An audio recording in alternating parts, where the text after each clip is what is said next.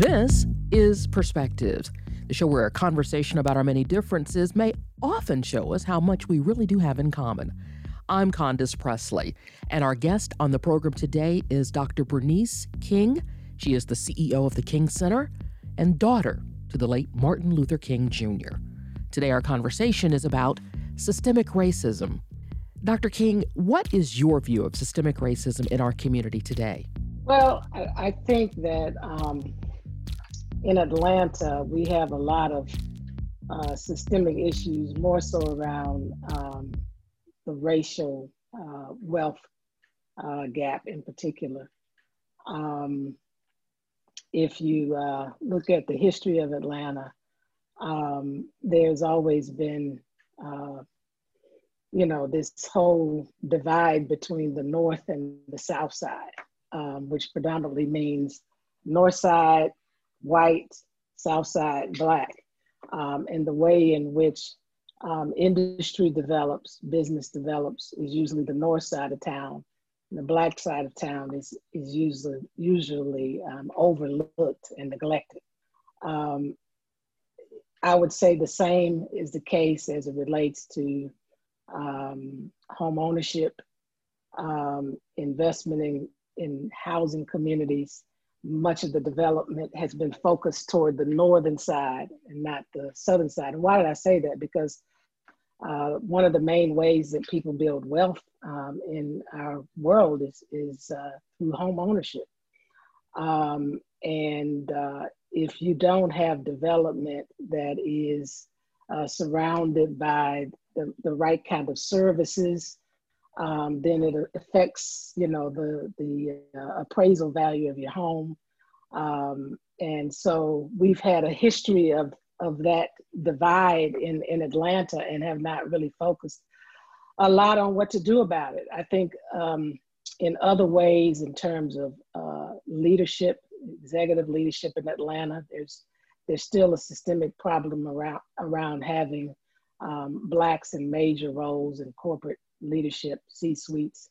And so when I think about systemic racism in Atlanta, those are the things that come to my mind. How do we create a more inclusive, equitable economy in the city of Atlanta? I think we've done a good job of creating strong race relations when it comes to addressing those crises-oriented issues that have historically happened, like segregation in the South. Atlanta certainly was one of those cities that came together to ensure that we would not let the laws around segregation get in the way of doing good business. So in many instances, where Birmingham should have gotten industry and commerce, Atlanta got it because we found a way by relationship through the Black leadership. My grandfather was a part of that leadership. Williams Homes Borders, a lot of faith leaders were a part of that, and other community leaders with the business leaders at the time. And so we made a lot of progress, and it became what some people would call the Atlanta way, where we would make sure that when we're trying to progress, that we are trying to be more inclusive in terms of the Black community. But I think we have fallen severely short because, as I said, there is a tremendous wealth gap. There is a fundamental problem in our educational system.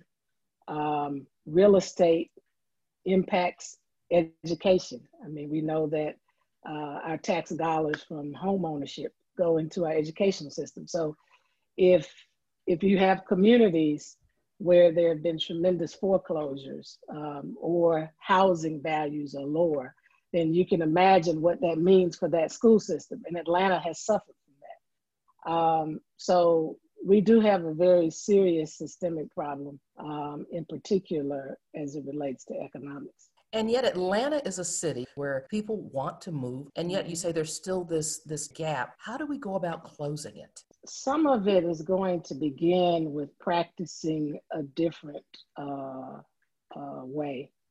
You know, I'm thinking about, I didn't mention, I'm thinking about the gentrification that is taking place all across the city, where there's been investment, but investment at the cost of displacement of historical communities and residents that have had generations living in those communities. I grew up in one of those communities in Vine City. And so often our approach is a top-down approach in Atlanta. I mean, unfortunately, I think all across America and maybe even around the world, the notion is that the more educated you are, the more influential you are, then you know what's best for communities and what's best for people. So we have to change that value construct to be a more a construct of understanding true beloved community, which is, hey, we do this together. We build this value system. We build this approach. We build this plan together. I don't invite you to the table. You help to establish the table. And so I think Atlanta has to reconsider how it creates plans and strategies and who really is at the table. Many times people who represent grassroots organizations or who truly represent the broad section of a community are not at the onset. If it's being thought about, people need to be at the table, not after it's been thought about and now let's go with our already conceived of ideas and then we bring a person into the equation. That should not be the approach. So my hope is that we in Atlanta will find a way to create true bridges between the business community and the community, the grassroots community, the neighborhood community. There should be something that proactively begins to happen in Atlanta so we know what is the best way, because we can develop, you know, all of the wonderful infrastructure that we want to develop. You know, we can be on cutting edge in terms of smart cities, but if we have deprived ourselves of ensuring that the people are a part and fully developed in this process, then those cities won't remain smart cities because over time things will deteriorate and disintegrate. So it's important that people be at the center. My father called it a revolution of values in 1967 when he wrote his book, Where Do We Go From Here? Chaos of Community. A revolution of values where we become more of a person-centered society, a person-centered city than a thing-oriented city. Yes, it's important that, you know, we continue to thrive economically as a city, but the drive cannot be that. The end result is that, but the drive has to be how do we include people in this entire process?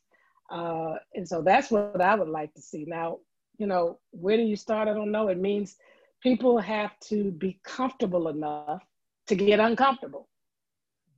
You know, we're used to operating a certain way. We're used to certain people being in the room and in the conversation. We don't like being challenged as leaders because sometimes those challenges, kind of expose some things in terms of our practices. But the only way we're going to move forward is in truth, transparency, and vulnerability as leadership. And that to me will be representative of the city that Martin Luther King Jr., Coretta Scott King, Daddy King, and so many others, helped to bring us to this point and reflective of that legacy. So that's my suggestion. If we're going to really be able to, I won't say preempt some things, but prevent some of the turmoil and tension that we seem to continue to contend with. So my father said something I want to share in that same book, and I recommend that all of the leaders in the city read this book. Where do we go from here? Chaos or Community. We would, of course, love them to get it from the King Center bookstore, but more importantly, that they read it, because it's literally a blueprint for where we are and where we should go as a city. He said that, and he was speaking in a future sense, that if we don't pursue, and he meant in a priority way, if we don't pursue justice, then social tension will grow. Of course, we've seen that happening since his assassination. And turbulence in the streets will persist. And we've seen that happen because our focus, our priority has not been on ensuring justice. For people to understand, there's this conversation now about Atlanta being a city of peace. Well, you can't be a city of peace without justice. My father said, that true peace is not merely the absence of tension, it's the presence of justice. And I think where Atlanta has come short is we've created kind of this negative peace. We've done a good job of covering over, our conflicts and our problems, and kind of resolving those issues that are right in our face. We kind of quell them, quiet them, placate them, so to speak. But just underneath the surface is that extreme wealth gap, that the growing homelessness, the grave disparity, the poverty. Those that are born into poverty in our city have a very small chance of escaping it. The still divide between North and South. If you just drive, you see it. And so that's kind of the negative piece, because there's no presence of justice in our city. And justice, in many respects, is side by side with equity. I mean, when people think of equality, equality doesn't work in the absence of equity. So if there's some things, because of historical and current obstacles and barriers, that I'm lacking, and you then give me what you give someone else who doesn't have the same obstacles and barriers, what you will do, it'll be equal opportunity, but we'll still be at the same place in the end, because as you come up, you come up, if we're here, we'll just come up like this, but there's no, leveling off, so to speak. Right. So we've got to level some things off, and we got to be intentional about that, which means there's got to be redirection of our resources. So as we have the revolution of values with being driven by people, and understand there's a group of people, in particular, I would say Black people in the instance of Atlanta, because of the heavy concentration of Black people, that continue to suffer great disparities in every arena. We're talking about health, environment, banking, education, criminal justice. You can name it. Yes. We've got to align our resources and investments with the reordering of those priorities to ensure that we create that equity, so that as we provide these opportunities, we are ensuring that these people, there's a level playing field, and that now the access is there. Because when you look at equity, you got to determine, okay, what is it that's causing people not to be able to take advantage of these opportunities? There are access issues. Where are those access issues? Well, those access issues, transportation, or the access issues. Look at just what happened. The pandemic has revealed it. Oh, we're going to go virtual in our education system. But look what happens to those communities that don't even have access. They don't have broadband. Or they don't have the equipment. Right.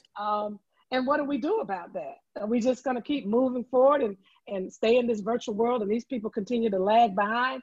No, we've got to redistribute, these resources and access to these opportunities so that we can begin to create a sense of equity. And that's in community. Now in corporate America, there's a whole nother issue of equity. You know, how do we ensure that we're not just hiring Black people for positions that we think logically fit a Black person, like the D&I, you know, like we don't fit in any other executive position. Like finance. Like exactly, like finance. That's the area. When it gets the money, it's like keep the Blacks away. But you know, we have to be intentionality is the word that has to take place. And you know, we had a conversation before this. Those of us in the Black community are clear that the system is not broke. There's nothing to fix in this current system. In fact, if we try to fix it, which we've been trying to do probably, you know, with D&I efforts, I always tell people D&I has not benefited Black people for the most part. No. It's benefited a lot of white women in particular, but it has not made a significant difference for Black people in the Black community. So we've got to figure out, you know, how do we create a new way? And I don't like calling systems because maybe we don't need a system. I don't know what we call it, but we certainly need, what we need is a focus, a serious focus on creating beloved community cultures. That's the work that, you know, we're focused on it through the King Center, which is helping people to develop these beloved community cultures in corporate environments, in communities. But we've got to fully understand the beloved community, and we've got to embrace a whole new way of thinking, right. Which is going to be difficult for most of us, not just someone who's white. It's going to be difficult for everybody because we were all kind of born into these systems and structures that were already here. And it influenced our way of thinking and operating and practicing. So we're all somewhat guilty to a certain extent of allowing this system to continue to perpetuate itself. So thank God for the banner, Black Lives Matter, the people, the young people who have said no more, you know, time out. And yes, we're going to disrupt, deconstruct so that we can reconstruct a society, a culture, a world, of communities that are not just inclusive, diverse and inclusive, but where people feel like they belong. I belong here. And I belong here because the way in which we function and operate makes me feel truly connected in every sense of the word. What does police reform look like to you? That's one of the big issues. Wow. Yeah. Well, I don't think you can reform policing because, again, policing came out of slave patrols to keep Black people in check. Yes. These are the things we have to start considering. I mean, okay, where did policing come from? People don't know that. I mean, I know they don't. Most of us, you know, didn't pay attention to that. Didn't think about, I mean, we're born and we have these systems and structures and processes and you know, entities in our society, and we're never taught to question things. Critical thinking is just not something that's fostered in our school systems. But as a child, I've always asked questions, and maybe that's, you know, my father was like that, my mom was like that. But you know, police, wow. I understand when people say defund, but I also understand when people feel a little uncomfortable with it, because if you throw out a word, and especially if people are literal, defund can suggest to people, you know, no more police. I mean, that's the way some people hear that, they're just totally anti-police. And maybe there are some people that are. There are other people, when they hear defund, they hear, how do we redistribute the funds, the funding that we're using now in policing into other areas that are desperately needed, that you don't need policing.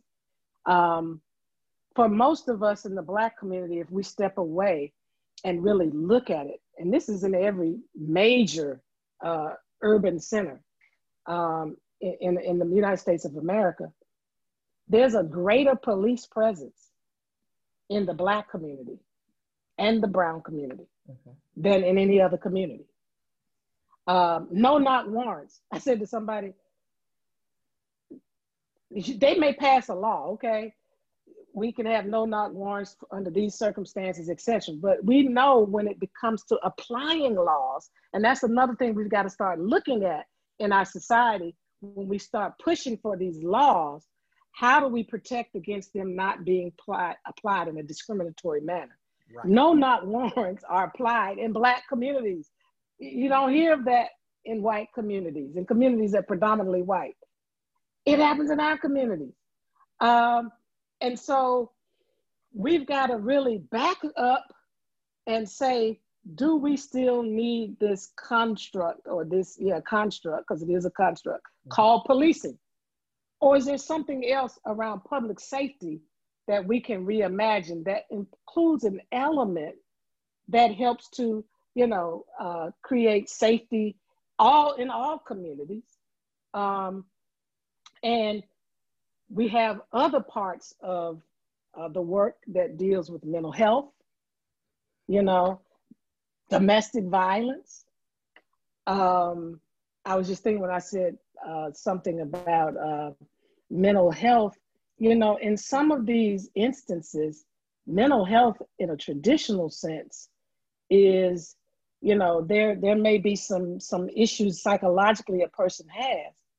But at this point in our society, when police come into the Black community, we're already traumatized. And so some of the resistance that policemen are experiencing today is just that. There is a serious fear and apprehension in the Black community that they're getting ready to kill me. They're getting ready to hurt me. And so we start resisting because of the traumatic, images, experiences that we have seen close up or via social media, otherwise. And the police are responding to that, not realizing that is a mental health challenge. And so we need the proper kinds of individuals trained to address all these different kinds of issues, and investment in community, investment in education, investment in community services. But more importantly, we need the business community to start believing in the Black community. Wow. and really investing their dollars in the Black community, and doing it in a way that it's not, I'm doing you a favor, but I'm doing it, because you are the reason I am who we are. Black people built America. I'm saying that because even though we may have been in those low-paying jobs, we're the reason why there's wealth in every corporation in this country. And then we are probably the largest consumers for many of them. So please, don't see it as a favor, see it as a true partnership or as a family investment. We are members of a worldwide human family. To learn more about nonviolent training at the King Center, please visit thekingcenter.org. Perspectives is a community and public affairs program crafted with you in mind. If there's a guest you'd like to hear interviewed or a perspective you think should be explored, let me know. If you're old school, just write me. 1601 West Peachtree Street, Northeast, Atlanta, Georgia, 30309. Or message me via social media. I'm Condace Pressley on Facebook, Condo29 on Twitter and Instagram. Thanks for listening. Be sure to listen again next week at this very same time as we examine another perspective.